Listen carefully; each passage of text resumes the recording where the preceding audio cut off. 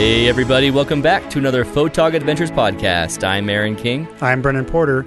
With families and day jobs, we know it's hard to find time to get out there with your camera. So Brendan and I joined together and made the commitment to go out consistently and build up our landscape and astrophotography portfolios. We live in Utah and are lucky to have so many beautiful landscapes all around us. Not only do we have 5 national parks right here in Utah, but we are only a day or less drive away from 30 other national parks. So we created photogadventures.com, this podcast, and our YouTube channel to chronicle our adventures. Come along with us to amazing places and learn from our mistakes and our successes. We hope that you will get out there too and have a photog adventure of your own. It's episode 43. Hey everybody, welcome back to the Photog Adventures podcast.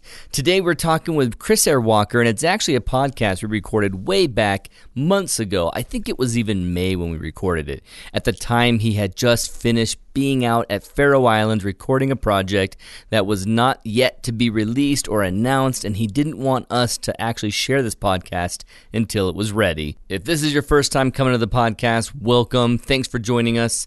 We are a podcast focused on photography stories, and so if you're a landscape photographer or a Milky Way photographer and you want to hear stories of others out there trying to do this, hearing their successes, hearing their failures, what they should have done better, what they should have known, and what is actually working for them, what Brendan and I do is we go out to locations and we try our best at a certain type of photography, landscape or astro, and then we talk about what went well, what we should have done, what we should have done better, and we share the crazy, funny things that happen to us while we're out on these trips and just bring you along. For this adventure, we're talking with Chris Airwalker. He's an Olympus visionary. He's a photographer that's a man of our heart as he's focused on adventure. So without any further ado, let's listen to Chris Airwalker talk about him as a photographer, him as an Olympus visionary, and his awesome projects that he does, and especially this one story of his trip out to Faroe Islands with the Dreamwalkers. Here you go. And so we are joined now with Chris Airwalker. I should actually ask you, Ayer or Air? It's Airwalker. Airwalker. Yeah. Like Airwalks, that's cool. Chris Airwalker is joining us now from Belgium. I actually found you when I did a search for Photog Adventures, and you showed up on the Google search because there was also adventure photography on location. And so when you started your videos and doing your YouTube stuff, was it a challenge to come up with the name Adventure Photography on Location, or were you always dead set on adventure photography because that's what you do? To be honest, it came pretty quickly. I didn't have to think much about it, but I don't know if it just was the result of what I was doing in Iceland when I started recording the episodes, and the whole thing was a big adventure for me. Mm-hmm. So right. And I wasn't really shooting landscapes because I tend to have a subject in my landscape, like someone on a kayak or someone standing in the landscape, so interacting with the landscape. So it's not really landscape photography. And so I thought, adventure photography on location is basically exactly what I'm doing right now. So that's how the name came up. That's really cool. Yeah, we thought that this is guy who's right after our own minds because we see photography as this adventure, this story that we get to always go participate in. Yeah. And having someone like you have the exact same idea of putting adventure in there, we thought, okay, yeah, we think this is someone who's thinking a lot alike with us. Yeah. So your photography, we were talking just a minute ago. Sorry, I have a cold that I came down with, and so now I've got to edit out all of my coughs and sniffles. So just real quickly, how did you get into photography? And you were talking about being an Olympus visionary, and tell us a little bit more about how that came to be with Olympus Australia. All right. Yeah, I mean, I was very fortunate that my parents loved travel when I was a kid, and every year we'd go to a certain an exotic destination. We'd go to Central America, we went to Sri Lanka, Southeast Asia, Africa, I went to safari. So wow. Very, very fortunate to be able to do that as a kid. My parents just chose to live a modest life and invest in travel and experiences, which I'm really grateful for. Yeah, that's awesome. That's how I really caught the travel bug. And I don't know, later on through high school, I didn't really pick up a camera. But obviously, we used to take photos while traveling, and I remember shooting a whole roll of good old school film on lions in Africa. I was, as a 6-7-year-old, you're completely really fascinated by it. So yeah, that's how I really started with photography. But it really dropped off, and then when I was 18, I finished high school, the equivalent of high school, and joined the Belgian army. I didn't know what to study, so I joined the Belgian army. And I needed a challenge. I always need a challenge in life. So I joined the army like an elite unit. I would guess It's like special forces. I don't know. Right on. Commando, Paracommando. It's what it's called. So it's a bit different here, I guess. But it was great. I mean, I was being paid to, be fit and run 6 to 20 times a week and go to the gym and jump out of planes, and it was great. But I did that for a couple of years, and sort of I decided I managed to save quite a bit of money doing that because life was very cheap when I was there. I could sleep near the barracks, and I didn't have any loans to pay off or anything like that. So I saved up my money and then decided to go traveling for a year with my best friend. Our limitations was 1 year and once around the world. So that was the rules for our trip. And 1 year and once around the world. Yeah. What was your path to get around the world? Were you going further to the Cape of Good Hope and then back up? I mean, how did you cross the major oceans? We had to exclude Africa. We had a around the world ticket, and they basically airlines that have connected and associated to each other that allow you to fly around the world in a year, and it means you can fly to the major cities. So you buy a ticket that's called the Around the World ticket, and it costs a certain amount, and for a whole year you can use at least these certain airports. You have to. You do book your flights, so there's not that much freedom, but you still have many options to go to different airports. So you have this whole map of places you can fly to, and then the amount of places and the amount of kilometers or miles that you fly will determine the price of the ticket. Oh man, what did that cost you? Honestly, I can't remember. That's a sign of someone who was in good shape. That's a sign of someone who was in good situation where you didn't have to worry about the money right then. Well, we had to, but I don't want to chuck a wrong number in there. I don't know. You say it was definitely under 10,000 euros or over? The ticket definitely was under. It was between 3,000 and 5,000 euros. I mean, that's a lot less than I would think. That's amazing. Yeah, it was good. So I did that, and that's when I really got in touch with. I mean, in the army, I had a bit of money, so I bought a camera, and I was playing around, on manual, and just on the weekends, just fascinated by the functioning of a camera and what I could do with it. And then when we went traveling, that's when I combined my travel bug with this passion for photography, and and I started thinking, you can actually try and keep on doing this somehow.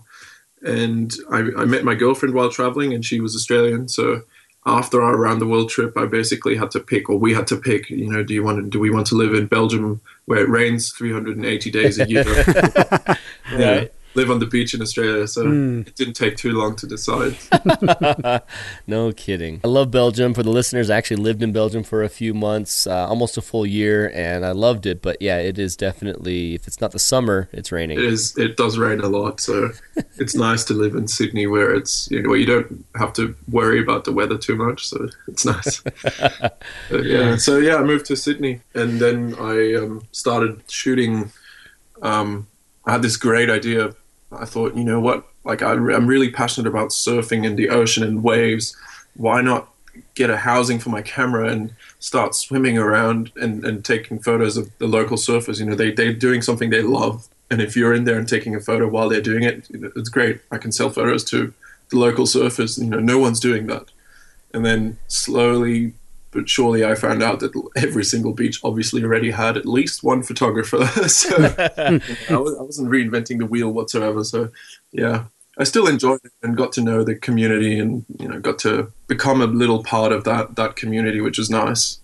And I just love being out in the elements. Just added an extra challenge to photography. And then I started shooting studio work as well. So I helped build up this studio, which is now one of the biggest product photography companies in Australia. Really? Oh, nice. So I helped set it up. I helped. I was part of the beginnings of that, and I worked there pretty much full time as a contracting photographer. So I was still free to take some days off and shoot more surf or more product, depending on what it was. If the surf was good, I would obviously come in late and leave early, as long as the work was done. I think I saw on your blog that you know Chris Burkhardt, or at least you come across him. Is that how you met him, was with surf photography? That's how I discovered him. I really liked how he combined surf photography with landscapes. he put it like a location to surf photography, whereas I was used to just the ocean and the person interacting with it, but it never really mattered where it was. Gotcha. And Chris comes and puts this massive mountain in the background and perfectly places that surfer into the scene, and it's just it was different back then. I really liked it, and it really inspired me. So I wanted to do more and more surf photography, and eventually I saved some money again, and we decided let's go traveling again, because obviously my girlfriend and I are big travelers. We met traveling, and we'd love to continue doing it. So we saved a little money again and went traveling. And I actually had this opportunity to intern for Chris. I mean, I had to move to California. I bought a van, lived in a van next to his studio so I could work there for 4 months for him, or intern for him. And it was an office job, so there was no photography involved whatsoever. And it was 3 to 4 days a week. And the rest of the time I had my van, and I was just off exploring California, looking at his thousands of photos, going through his archives, just learning what he has been doing and how he does it. And then you get this amazing playground that California is with a van, and it was just perfect.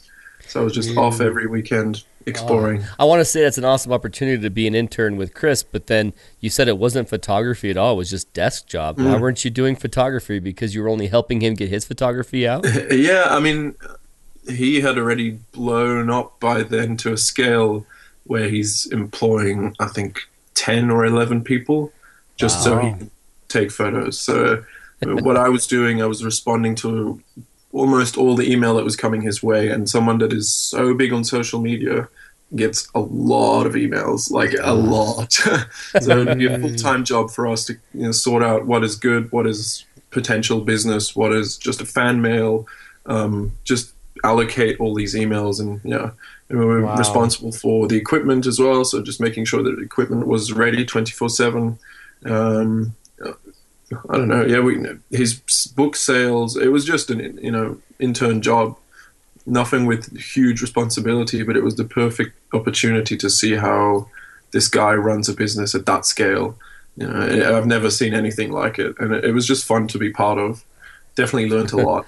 Oh man, that sounds crazy cool. Yeah. And crazy busy. Actually, this is another story. When I was working for Chris, that was one of the trips I did with him where it was about taking photos. The Opt Outside campaign that REI did, where instead of Black Friday, go to the shops and buy stuff, opt to go outside, and they had Chris promoting it. So Thanksgiving, we had to leave in the evening, and we drove all night from his place on the coast in California to Death Valley, and then we shot Black Friday and into Saturday.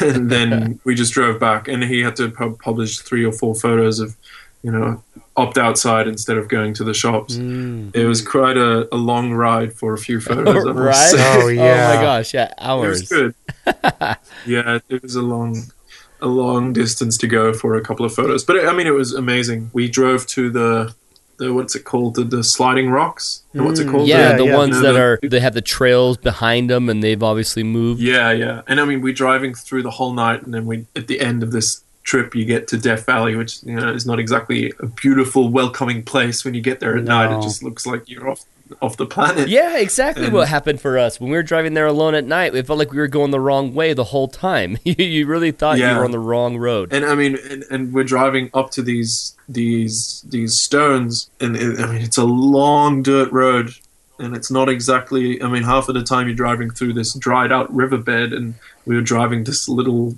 van up there. It was not made for it. We had a flat tire, and it was pretty crazy. And then we arrived at 2 or 3 in the morning, and then we were supposed to shoot sunrise in a few hours. It was so tired. That's brutal. Yeah. But it was cool. It was a good experience. You said you got a flat tire in that? Yeah. I've never seen guys change a tire so fast. It was like a racing team. We all just jumped out, and everyone was doing the right thing, and the tire was changed. We got back in, it was like, wow, that was quick. How many flat spares did you bring? Just one? Just the one. So after that, it became a bit scary. Yeah. Oh, you mentioned your girlfriend loves to travel with you, and I'm curious, is she your model with all of your yellow jacket shots? That is correct, yes. Good call. Jacket model. We've slipped into this people are like, who is this person? Who is in the yellow jacket? And we've never turned her around. I'm sort of making it a thing now, I guess. But yes, she's my girlfriend.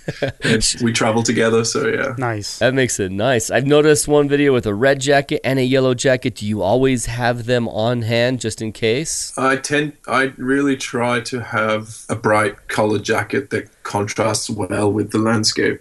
The yellow jacket is just... I mean, I'm not the first person to take someone with a yellow jacket and put them in a landscape. That's been done. So I didn't invent that. I just added it to the way I compose my images, I think. Yeah, it's just a beautiful way of adding a person to the composition of the shot. And it really, for me, a lot of people ask me, why is there a person in your shots? And for me, it's really to make a location more attainable. Mm-hmm. What I'll try and do is just put a silhouette of a person there, or I'll use the primary colors to make them stand out, but I will never show their face. In general, I won't.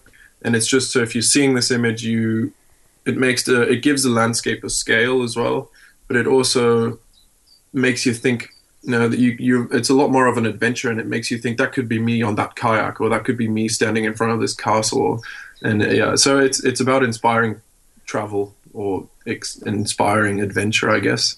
So yeah, that's the reason for having a person in it. The bright colored jackets are just a good way to make them stand out, make them the actual subject of the shot. Yeah, I love it. I think it's fantastic. We were talking about it and praising you just a couple podcasts ago because it's such a perfect way of getting, like you said, someone to feel like that could be me standing there on that waterfall and looking out over and having that beautiful vista in front of me. It's great. Yeah. I mean, yeah, it's a different way of using photography to inspire to something different. It's not just a beautiful landscape. It actually... It connects the person who's looking at the image more to the landscape, I think. I hope. Have you had a chance to sell any of those on stock photos? Because with stock photos with a person in them are just majorly wanted. They are sought after. Actually, I'm not too big on stock photography. I mean, I haven't signed up to anything. I started with someone here in Australia who's creating a pool for travel-related stock photography. So I've submitted a few images there, but right now, I think I have 20 photos up for sale on stock photography. So yeah, it's not really part of what I'm doing yet, I would say. Yeah, I mean, I didn't know it was in demand, so yeah, maybe I should. Well, I know that it's something that when we were on 500px, they're always looking for certain contests or looking for certain pieces of art.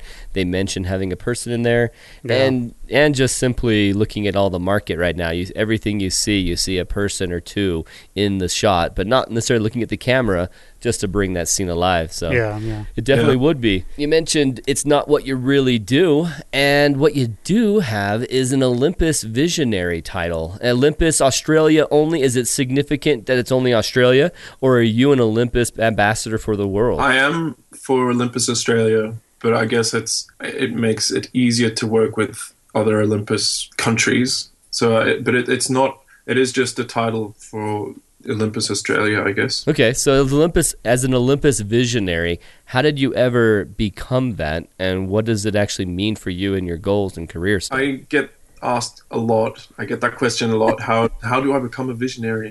I use Olympus camera. How can I sign up? Right. And I think it depends obviously on the photographer, but a lot of times it's people that want to be a visionary to be able to be a visionary. So that's the end goal. Whereas I always say, you should be a visionary because of what you do, not what you want to do as a visionary. It's just a visionary is just a result of what I do.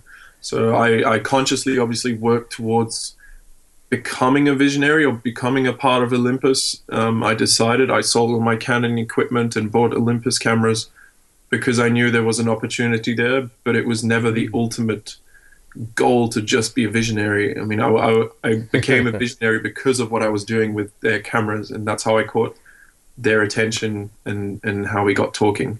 So, and it's a slow process. It's not just, sign up here and it's great. Right. But it took over a year.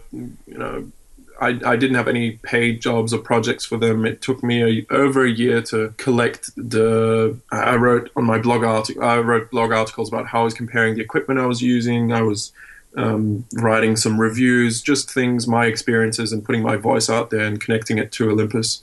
And obviously that's a slow process. You don't just do it from one day to the next. Yeah, Olympus Australia loved what I was doing with their cameras, and it gave me the opportunity to do what I'm doing now, I guess. I got the internship with Chris Burkhardt, and after that I basically started pitching projects to Olympus saying, look, this is what I want to do in the future.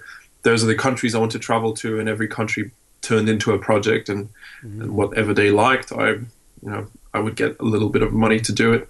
Otherwise, it was out of my own pocket most of the time. So, yeah. We understand that. Yeah. Yeah. Currently, all of our projects are out of our pocket. So, yeah. It's limiting. Yeah, I agree. Even now, I still have projects where I still don't pay myself a salary, or I just get to travel to places, and that's really great. But I don't actually make that much money doing it. I have a lot of income streams there, but they're all very slow flowing. It's not, a lot of people think I make a lot of money, but actually it's just enough to do what I love doing, which is fine. And I don't really do it for the money, so it's fine. But yeah, there is an illusion out there that, if you have the title, then you get a lot of money doing all these things. So no, maybe not.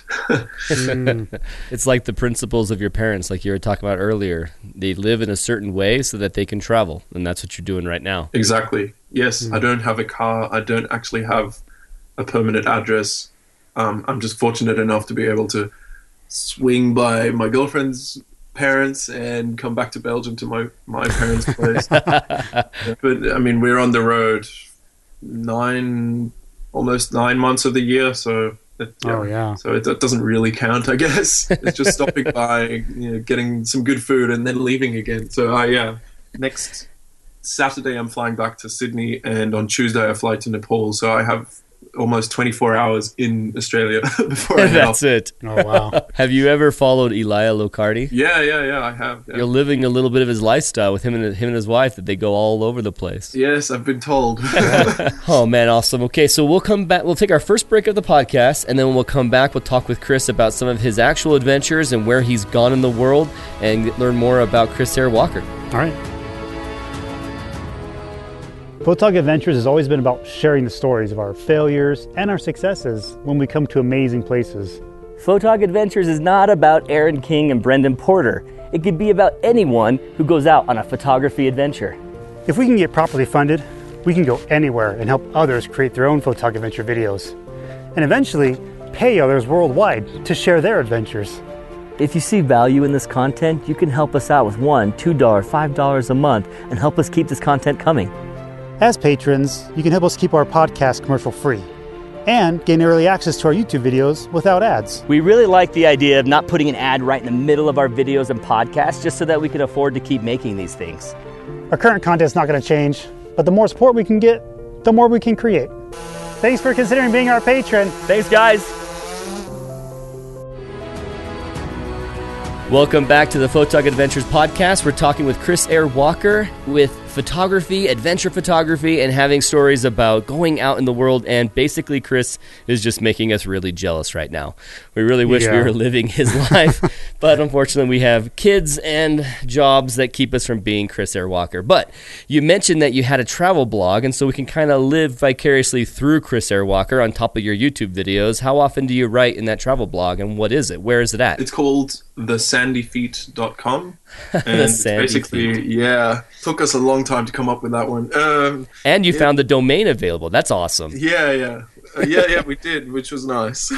But it's basically, my girlfriend was always traveling with me to all these places, so we decided to, we wanted to continue doing this traveling, so we figured, what can we do so that she can do while we're on the road, while I'm taking photos or doing projects for Olympus or whatnot, could help us on the long run to be able to, run our own thing and finance our travels and hopefully make a living out of it in a few years. And logically we decided, we're going to all these exotic places that are off the beaten path. We get all this experience in traveling. We've been traveling for the past 5-6 years, so we have quite a bit of knowledge around travel. So we decided to create this travel blog where we share the guides, the stories, all the stuff that happens that you won't see in what I do.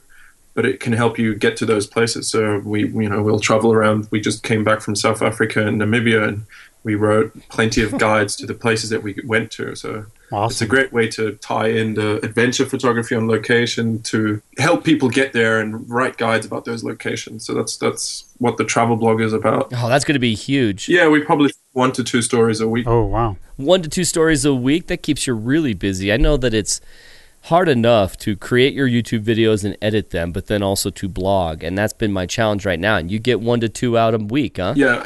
I mean, we do. My girlfriend does the writing. I still do most of the photography. So great. We have a nice balance that way. So she does the writing for the travel blog. I do photography and all the episodes and all the That does make nice. it possible. Someone else to help you do Absolutely. it. Now, does she do your camera work for you? Is she the one behind the camera a lot of times? Yeah, she is.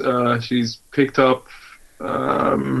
Obviously, has an Olympus camera as well, and it's just logical, so we can swap out lenses, and so she can have access to all the lenses that I travel with and make use of them.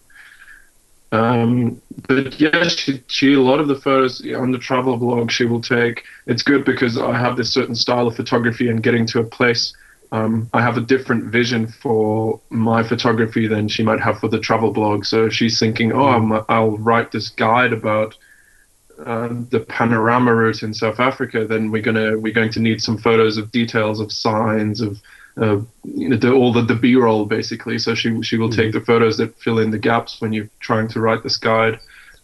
We obviously try to communicate as much as possible, and I will shoot all the stuff that you never see on my content on my platforms, but that will definitely go towards the Sandy Feet, so we can complete the guides. Nice. If she does photography, it's mostly for the travel blog. Well, it's cool that she has fun traveling with you, and not just... If my wife traveled with me, our goals would be to travel to every restaurant in that area. We want to try out all the different food. She would never go on the hikes or go up in crazy places and be my photographer. She wouldn't really want to do that. I guess you learn the capabilities and the amount of how far I can push it. We do restaurants too. I'm very fortunate. My girlfriend loves that we share so many passions, and that she doesn't mind going on a full day hike and camping and all those things. And even if sometimes my photography is that person is sort of posing in the shot, so I can capture the right composition, it's still real. I mean, we still hiked the 10 hours, and we're still there doing what you see in the photo. It's just I'm just lucky that she loves doing all that, and then like standing still for a while for me so I can run around and get the shot. I see you with the walkie-talkie too, that you're always communicating with her from the distance, and so she has to be pretty patient. Yeah, she does, yeah. But I mean, we work together pretty well. We get to a place, and she'll grab the jacket and be like, where can I stand? And it's just really efficient once we get into our flow. It's nice. It's funny. Oh, don't ask her to start light painting for you, because you might break something in the relationship there. There's a lot more. It's a lot of tension. The light painting is just a pain, so it's just, yeah. Oh, light painting. I don't do that anymore. Yeah, I'm so glad it's over. So you were talking about some of your stories that you put on the travel blog. What are some of your favorite stories that you shared that could apply to stuff that us as photographers, we always run into? I think my main thing, I always tell people, golden hour, you have to be there for sunrise. I prefer sunrise to sunset anyway. There's less people, and it's just the day's awakening. It's this special moment. But, I mean, I'm not a morning person. I've tried so many years, but I struggle. So I tend to be late, and I end up running so many times with my camera, and always trying to create an episode for YouTube. And so many times it's now, and I'm late again. And every single time I'm running with all this equipment. It's good because my Olympus cameras are so small, and it's a good promotion, but it's also showing, how we're all struggling to get that early morning light. So it's sort of turning into a thing. Which is, Where were you the latest where you still captured it, where you actually made it even though you were crazy late? I guess in Namibia probably was the last time. We were at Dead Flay, which is on the west coast. Well, not on the coast, but it's one of those photographer places with the dead trees standing in the desert. My last episode 16, I think, was about that. I left some time in this place because I knew I wanted to capture a few more than just one day's worth of photos. So the first day we got there, and it turned out to be a 60-kilometer drive to get to the parking, and then another 2-kilometer walk through soft sand before you actually get to the the trees. So it's this rush in the morning, and they don't open the park until exactly an hour before sunrise. So you get just enough time to get there and set up your tripod and get that perfect shot where the sun rises just and hits the dune on the opposite side of the valley, but not yet the valley floor. So you get those dark silhouettes and you get the bright red colored dune in the background. But that was a rush every single day. Oh, that makes so much more sense now. And I saw the video. You said, I'm going to get up early and be out here more for this next day to try and capture the shot from being on top of the dune. But then you said you didn't make it. And I kept thinking, it's too bad you didn't wake up earlier. But you had no choice. You basically were given like a race. It's like the starter pistol went off an hour before, go. You had no other option.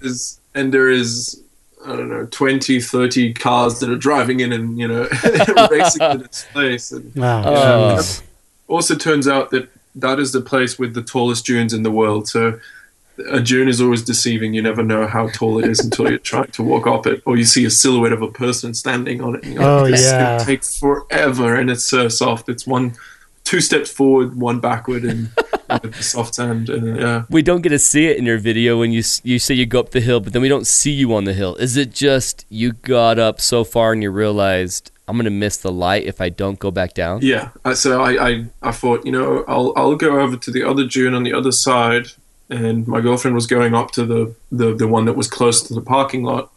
And I started walking across, and I'm like, this is so soft. I'm never going to make it, considering how long it takes her to get to the top of this one. And I'm going to cross this valley and then walk up the steep side of the dune on the other side, just so I can get her silhouette in a sunrise shot that I'm probably going to miss. And then, so I decided, okay, that's not good. And then I started compromising more and more until I was just shooting the trees again. But, that's exactly how it goes for us. Every time. One of the features we wanted to do originally in the podcast was talk about our trip before we ever go, and then go on the trip and come back and talk about everything that went opposite of what we expected, because it happens almost every time. Yeah. Now, you just went to the Faroe Islands. How much can we hear from that story? Because I know that's going to be your future videos, and you don't want to kill any of that information, but then that's a cool place. How was your weather? Surprisingly good. I mean, we went from minus 15 degrees Celsius to in the 20s, I think. Wow, that's a big jump. Range. It's like 60, 80 degrees Fahrenheit change. That's huge. That was over the 2 weeks that we were there, so it was pretty big. I mean, we had a meter of snow one day, and the next day it's blue skies, and then it's hail, and then it's storming wind. It was definitely a challenge, but we had a lot more good weather than bad weather, which was nice for the project. A long time ago, when I was traveling in Cuba, I met an Australian guy with a Dutch girlfriend, and they had met in Australia and were living in Holland or in the Netherlands. And my girlfriend and we basically a clone, just the opposite. Yeah, the opposite. Yeah. So, it was a really interesting meeting in the middle of nowhere in Cuba. Yeah. And turns out this guy was really into slacklining, highlining. Oh, yeah. So slacklining, walking a tightrope between two points. Yeah, the highlining one is nuts. I saw your video with the highlining guys in Germany, right? Or was that in Belgium? That was Belgium. That's actually one of the guys. So that is the guy. I met him. He said, this is what I do. I often go down to Belgium because obviously in the Netherlands it's completely flat. There's no places to highline unless you're doing it between buildings. So they head down to Belgium where there's a bit of rock, and they go highlining there quite a lot, most on the weekends. And I said, look, when I'm back from my trip, or when I'm in Belgium in June, in October, and you're back from your trip, let's meet up, and I'd love to see it. I know this place. I used to go there with the Belgian army all the time. We used to train on those rocks.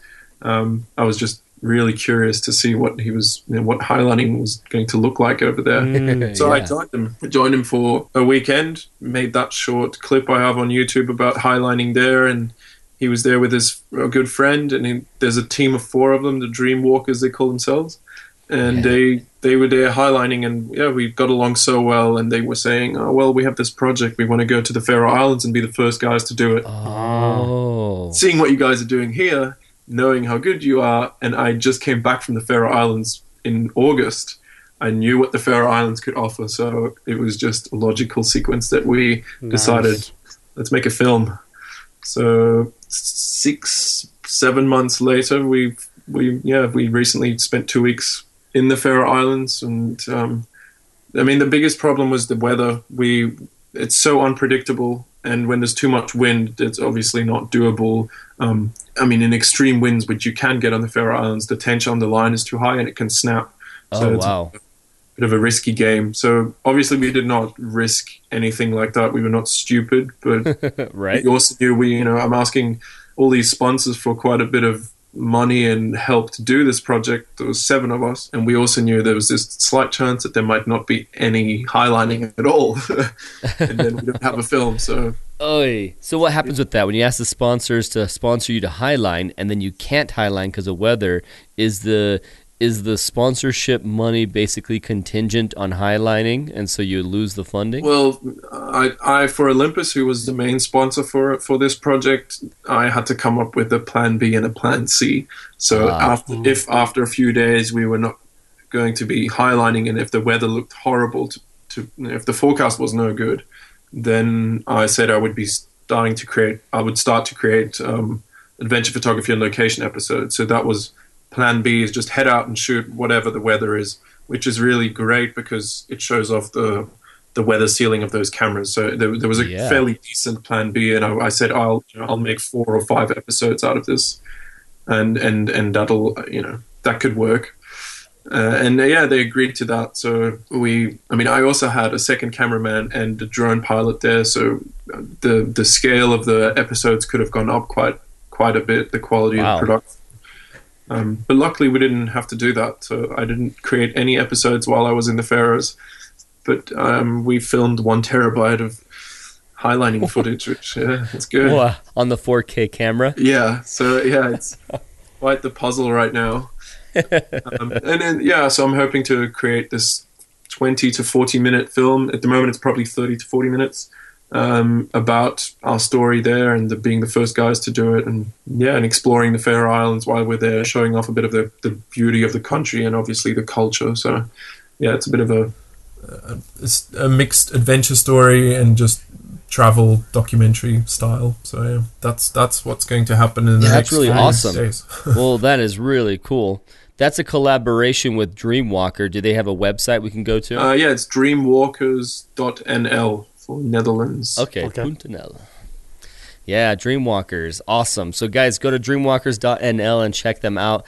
I was just showing Brendan right now the video of the highlining of them in Belgium, and I think it's nuts, but it couldn't be more safe with all of the measures that they take. Yeah, absolutely. It's safe. I mean, these guys are really amazing. They were great fun to work with, but when it came down to rigging a highline and the safety of a highline, that was top quality, and they knew exactly what they were doing. So at no stage it was dangerous while we were there. Wow. Obviously there's you're still standing on a piece of rope over a cliff of death, but sure. There's still the safety the risk of it going wrong is so low that it's okay, but obviously to the general person that looks quite sketchy at times.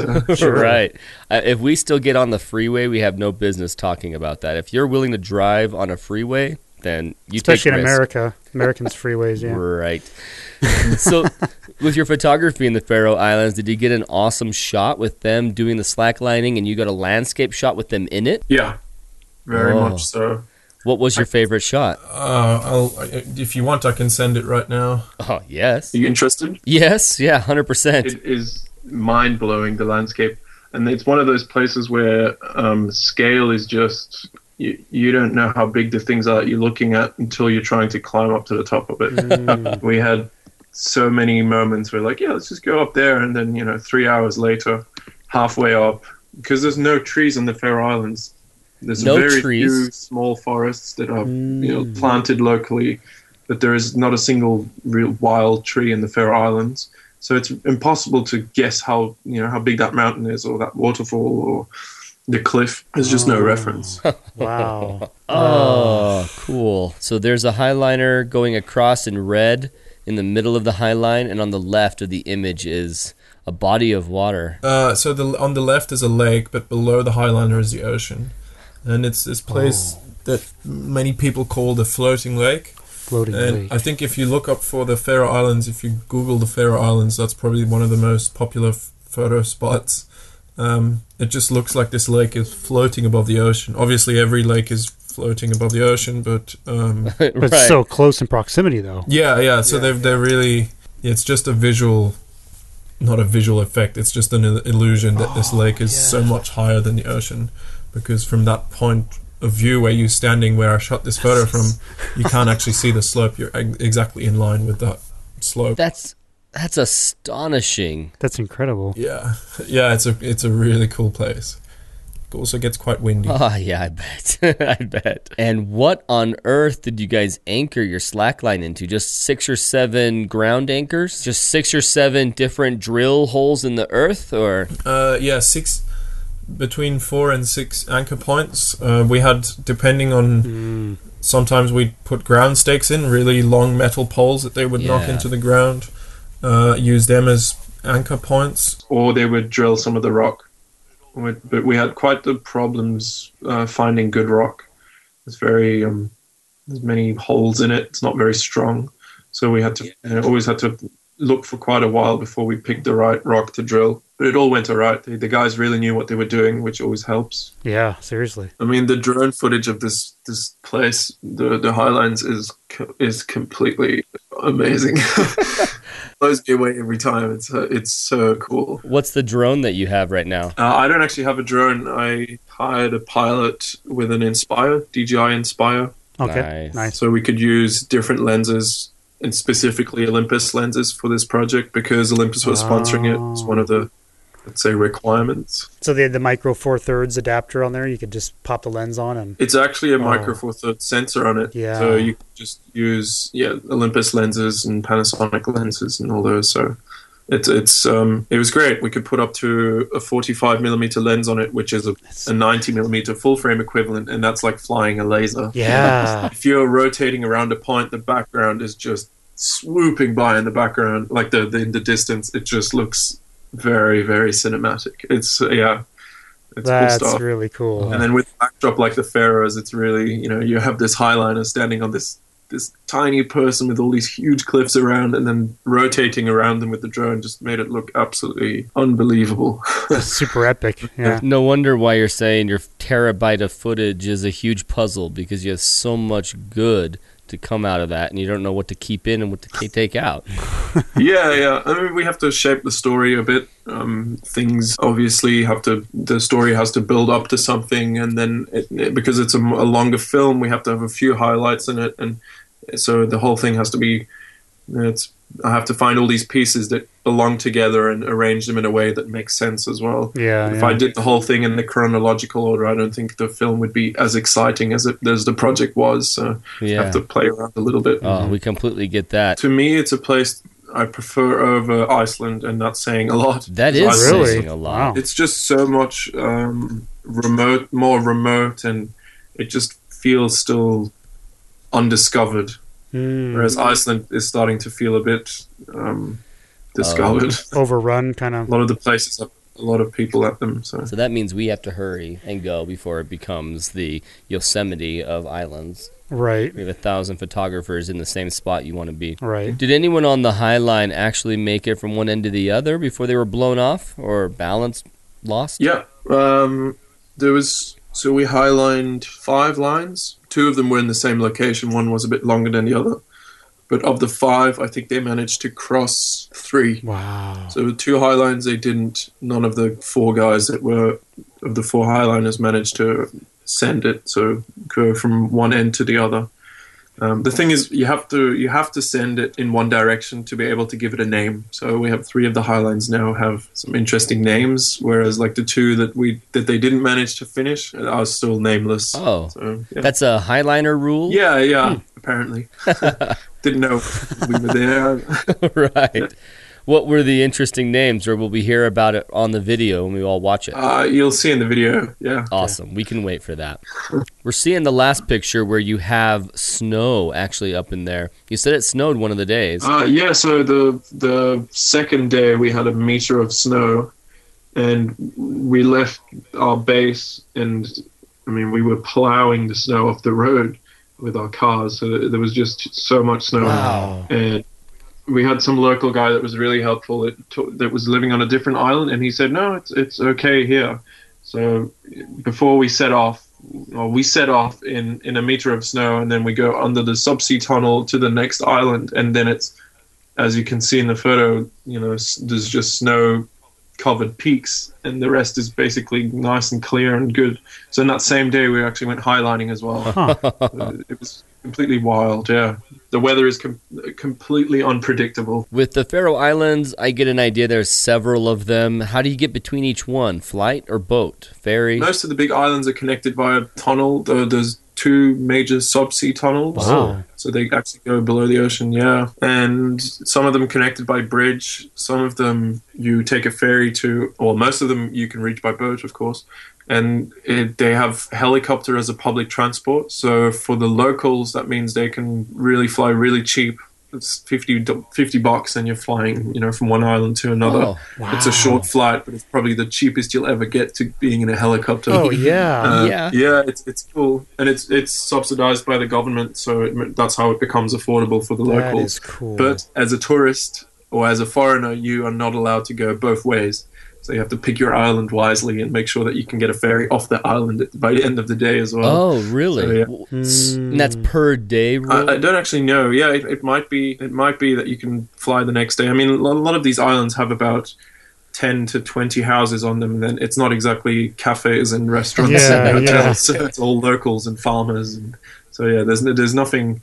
There is no big infrastructure for tourism, which is so great. You drive to this village and there's not a single shop, there is not a single cafe, or there's no, it's not just made to be visited. It's just people live there and that's what it is. And you get there and you observe this culture and this landscape, and you can be part of it a little bit because the locals are really welcoming and really friendly, and they love sharing what they have. That's cool. But it doesn't feel like you're a tourist there, so. It's a very interesting place. Well, you just made me want to go there before any other place I go. I mean, I'm ready to spend all my money next.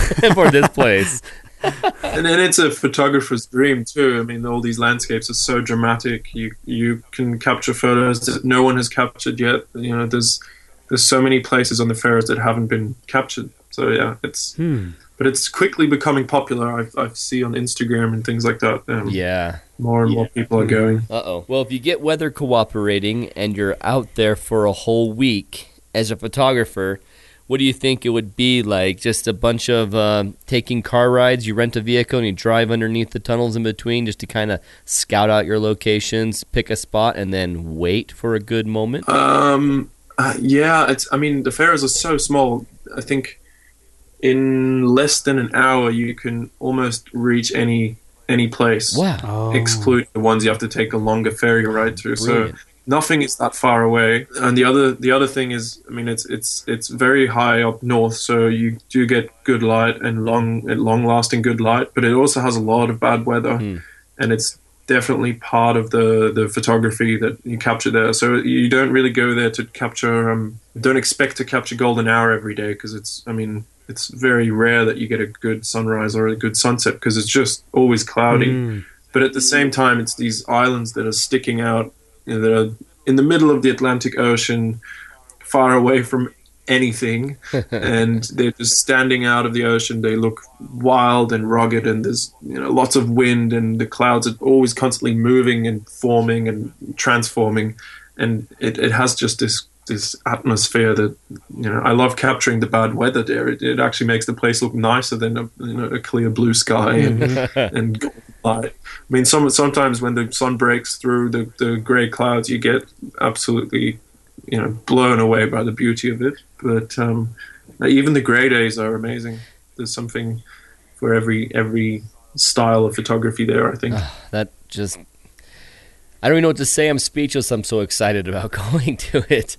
You have your one picture here where the guy's in the middle of the slack line all the way out. The sunlight looks fantastic. I don't think I'm seeing clouds in the sky. I think I'm just seeing perfectly clear horizon.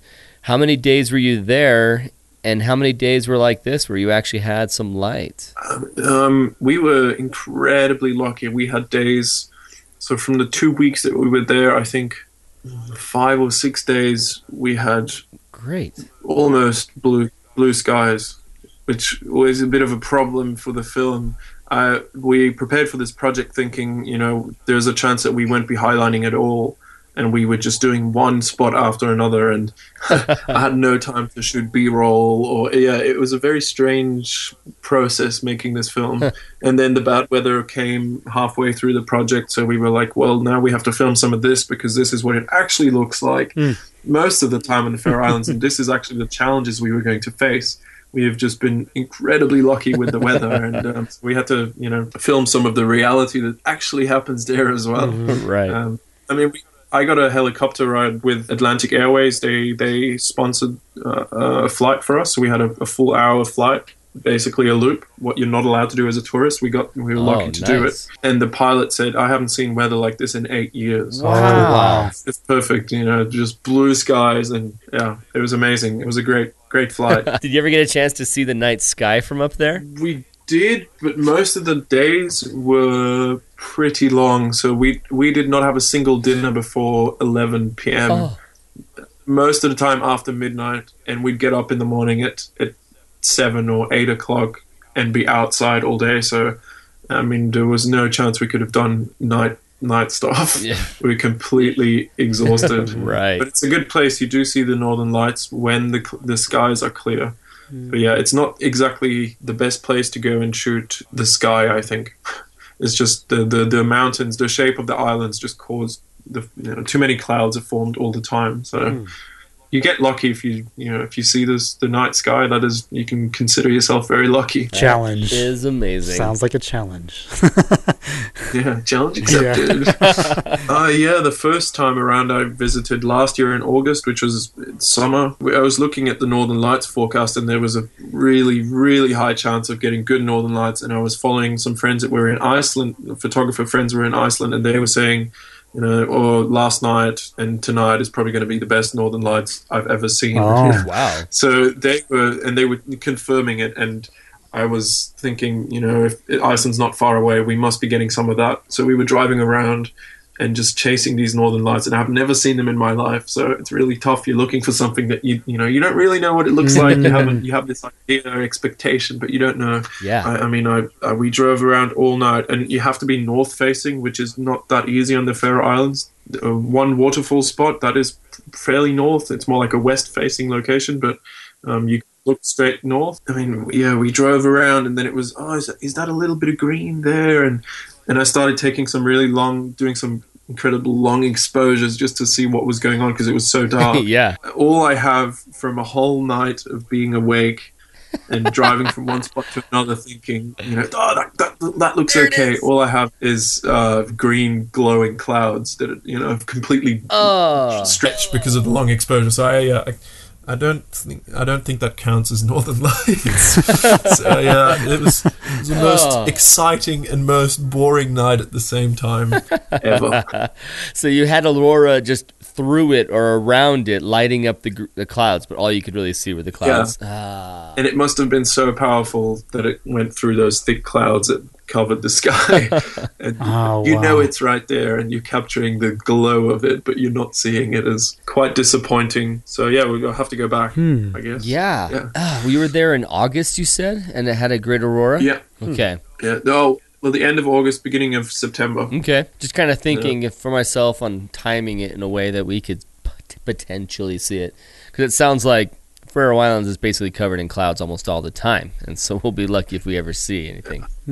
Yeah, we did discover a good place that was above the clouds, like a weather station, which is one of the highest points you can reach in the Faroe Islands by car. And I think there might, if the weather's really bad and it's really low hanging clouds, there's always a chance you can pop through the sky in that spot and be above the clouds. Oh, awesome. Yeah, we had like the most amazing sunset we had the guys standing there just looking down onto this sunset, and we flying the drone around, and it was just mind-blowing. Golden skies, we had clouds moving really fast and just pouring over the mountains, all these islands in the distance, and it was just surreal.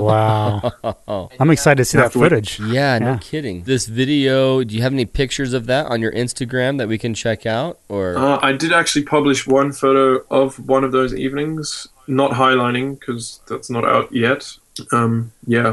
I don't have anything else at this stage. Most of what I shot was highlighting, and most of the time we were filming, so I didn't actually shoot as many photos as I probably should have. Oh, we know how you feel there. It's kind of that disappointing middle where you love doing the photography and the video, and then all of a sudden the video takes up all your time. So, yeah, we feel that. Yeah. We're actually looking now at your picture that you were talking about with your friend on the hill and those clouds. Oh, yeah? Man, did you get a time lapse of those clouds rolling around? I did. Oh, that's going to be money. Oh, that's going to be awesome. Unfortunately, the clouds were moving much faster than I thought they were, and the time lapse is the result is a very fast move. Yeah, So, I've done the same thing. I feel the same way. Oh. but it looks all right, though. I'm pretty happy with it. Okay, Chris, this has been an awesome honor to hang out with you finally. I've been watching your videos, admiring your work. You have been growing exponentially on YouTube. If anyone out there is not following Chris already on YouTube, go find him. You can type in Adventure Photography on Location, or you can type in Chris Eyre Walker. Eyre is spelled E-Y-R-E, and he has awesome stuff. Where else, Chris, can everyone go to follow you and find your work and see more? Oh, man, I'm all over it. Instagram, you'll find me on Chris Eyre Walker as well. On Facebook, Chris Eyre Walker Photography. I'm on Twitter as well, but that's not my favorite platform. And obviously, I like promoting my own website as well, because it's the only place where I'm not owned by a big corporation. So it's nice I can publish my work there without, wondering if Instagram is changing their algorithm again. Yeah, exactly. And of course, you guys can follow his adventures where he and his girlfriend are riding them up on the Sandy Feet. Yeah, thesandyfeet.com. Thesandyfeet.com. That's awesome. You're leading a very awesome life, an adventurous life, a life that I'm very jealous of right now, and yet you don't have an address to call yourself at home, but man, you get behind the tripod with a camera and you probably feel you're at home anywhere in the world. Absolutely. My backpack's my home. Oh, man, it's a good thing you're in the Belgian army and got yourself in shape to do all of this hiking around with that gear. Absolutely, yep. Yeah, nothing is too heavy anymore. What was more heavy, the rucksack in the army or the rucksack that you carry now? Definitely the army rucksack. Okay. We were carrying up to 50, 60 kilos, and that's just not fun. Wow. I can't do the math, but 50, 60 kilos puts you over 100 pounds, doesn't it? 50 kilos, 110 pounds. 110 pounds. You're Wow. carrying a teenage girl on your back, a college-age girl on your back. Awesome. Yeah. All the time. Okay, yeah, my gear's not that heavy. Even my gear's not that heavy. No, luckily it isn't. Well, Chris, thanks again for joining us. We're looking forward to having you back on again in the future. We'll keep tabs with you. Adventure is all that we're about, and hearing about this guy who goes out and does adventure photography all over the world, we love him and we hate him because we're so jealous. Oh, yeah, thanks for having me, guys. It's my first time on a podcast, so it's cool. Cool. Well, It thank won't you. be your last. I'm sure that if anyone else hears this, they're going to want to have you on as a guest. All right, yeah, cool. So that's an awesome podcast with Chris. Loved it. I've been waiting for months and aching to share this podcast with you. I love the fact that he went out there with Olympus and did that project, and I love his stories and how it gives us all hope as landscape photographers and photographers who want to go out for milkweed photography. There's ways for us to make money doing this. There's ways for us to get involved with big projects and make some really cool things. So Chris was a fantastic guest. We can't wait to have him back. Thanks for listening to the podcast. Hope you guys have a good week, and we'll get it back to you with another podcast here, an Astrophotog podcast this week. I promise that. And we'll be back right on schedule on Monday. See you guys.